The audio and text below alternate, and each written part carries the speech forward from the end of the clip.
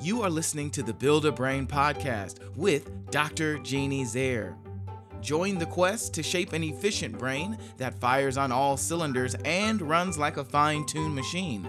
You are now in the capable hands of an international presenter and a pathologically optimistic brain builder. Dr. Zare will give you the right blocks to build that 3 pounds of cerebral muscle for you, your child, or the young adult you teach or mentor. Block by block, thought by thought, now is the time to build a better brain. Let's get started. Welcome, friends, to episode number 3 called Systematic Search. So when Reuben was working with the Holocaust survivors, he noticed that they had unplanned, impulsive, and unsystematic exploratory behavior. Whew. A lot of big words, but basically it's when we're running around with a chicken with its head cut off. That idea, where we can't find anything. And so we have no focus. We have no method. So last episode, we talked about how to be more focused. Well, on this one, we're going to talk about being more systematic, and that actually helps with focus. So sometimes at the MindCap Center, we will target this one instead of focus, because focus is almost implied when you teach systematic search or develop this skill. So unplanned, impulsive, and unsystematic exploratory behavior.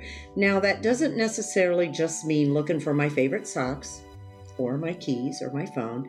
It could be a website. It could be a word in a book. It could be a parking spot. It could be anything, something on a menu.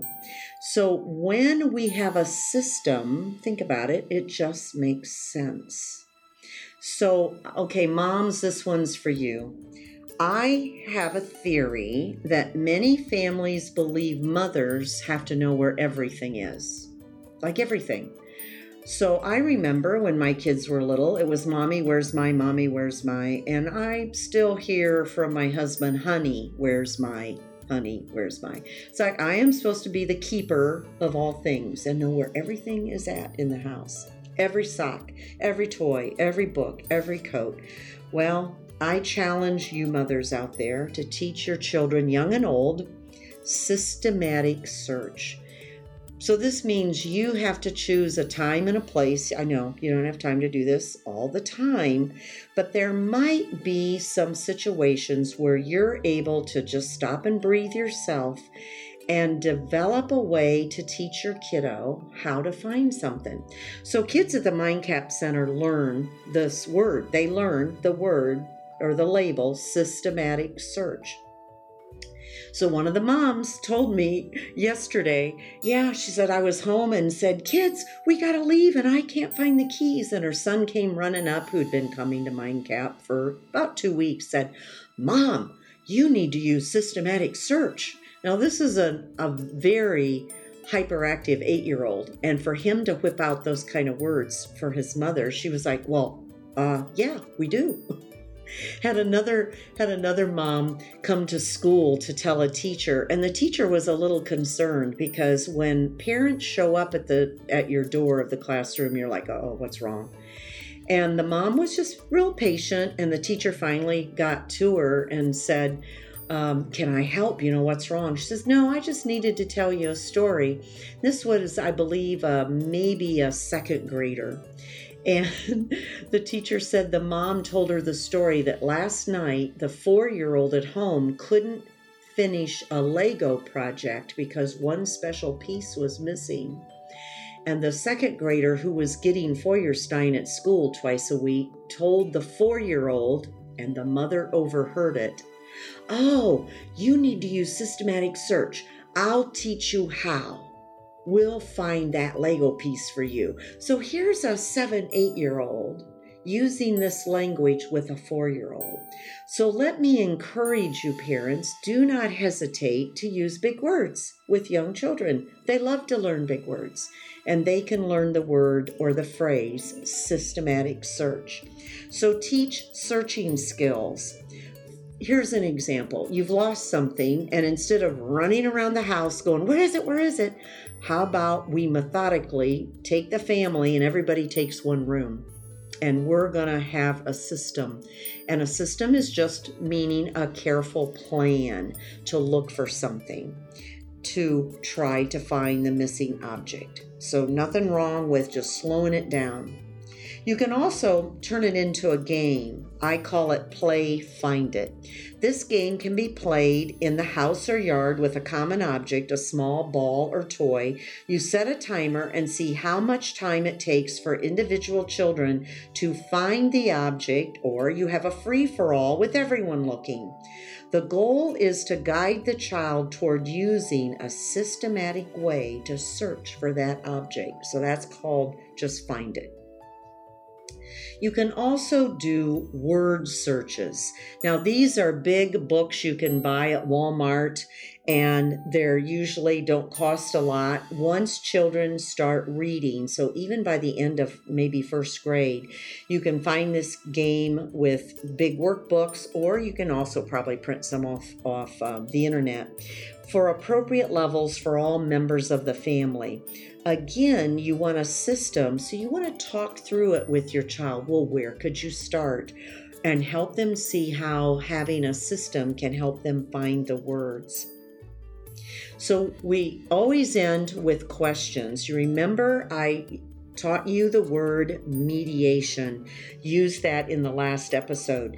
Reuven used the word mediation to mean we get in between a task and something, and the child, between the task and the child, and we're going to ask good questions. So it means you as a mediator, whether you're a mentor of adults or you're a parent, and you're going to have a good repertoire of good questions. So you might ask, can you think of a way that we could find Mom's keys? Or what strategy could you use? You're at work and you've got somebody you're mentoring. So tell me what you think you could do to find the missing item. Or say this is post the search. Something has been found, and now you ask the child or the person, the adult, what were the steps you used? Tell me how you did this. How did you find this resource or this person, or what helped you find it? So even after a successful search has been accomplished, asking questions to analyze how you got it done can really help. Also remember, you can use these questions to do what I call self-mediation. So eventually you want to be able to, when you're in a moment of panic, you want to be able to take just a moment, let me think. Remember, that's the motto of the Feuerstein program. Just a minute, let me think about this. Okay, where could I have put it? Where was I when I had that object? Where could I start looking? So self-mediate, and sometimes they say the more stress you're under, you may have to do what we also call outside processing, where you talk out loud. You might notice when you're under a lot of stress, you start problem solving by talking out loud. My husband's really good at that. And I notice I do it too. When I start talking out loud, trying to figure out what to do, I know I'm under stress. But you can also use that to self-mediate, to walk yourself through the way to get this done. That's all I've got today for us on systematic search. Remember, if you would be interested in podcasting your world, you could go to www.workwithkibwaycooper.com or the Guru Guide to Podcasting on Facebook, and Kibwe will help you get rolling. So I hope you will subscribe and share this podcast with other people in your world of network. And this podcast is called Build a Brain, and we hope that you can share it with someone you love. Remember, you can build your brain one dendrite at a time, one block at a time, one thought at a time. See you next time.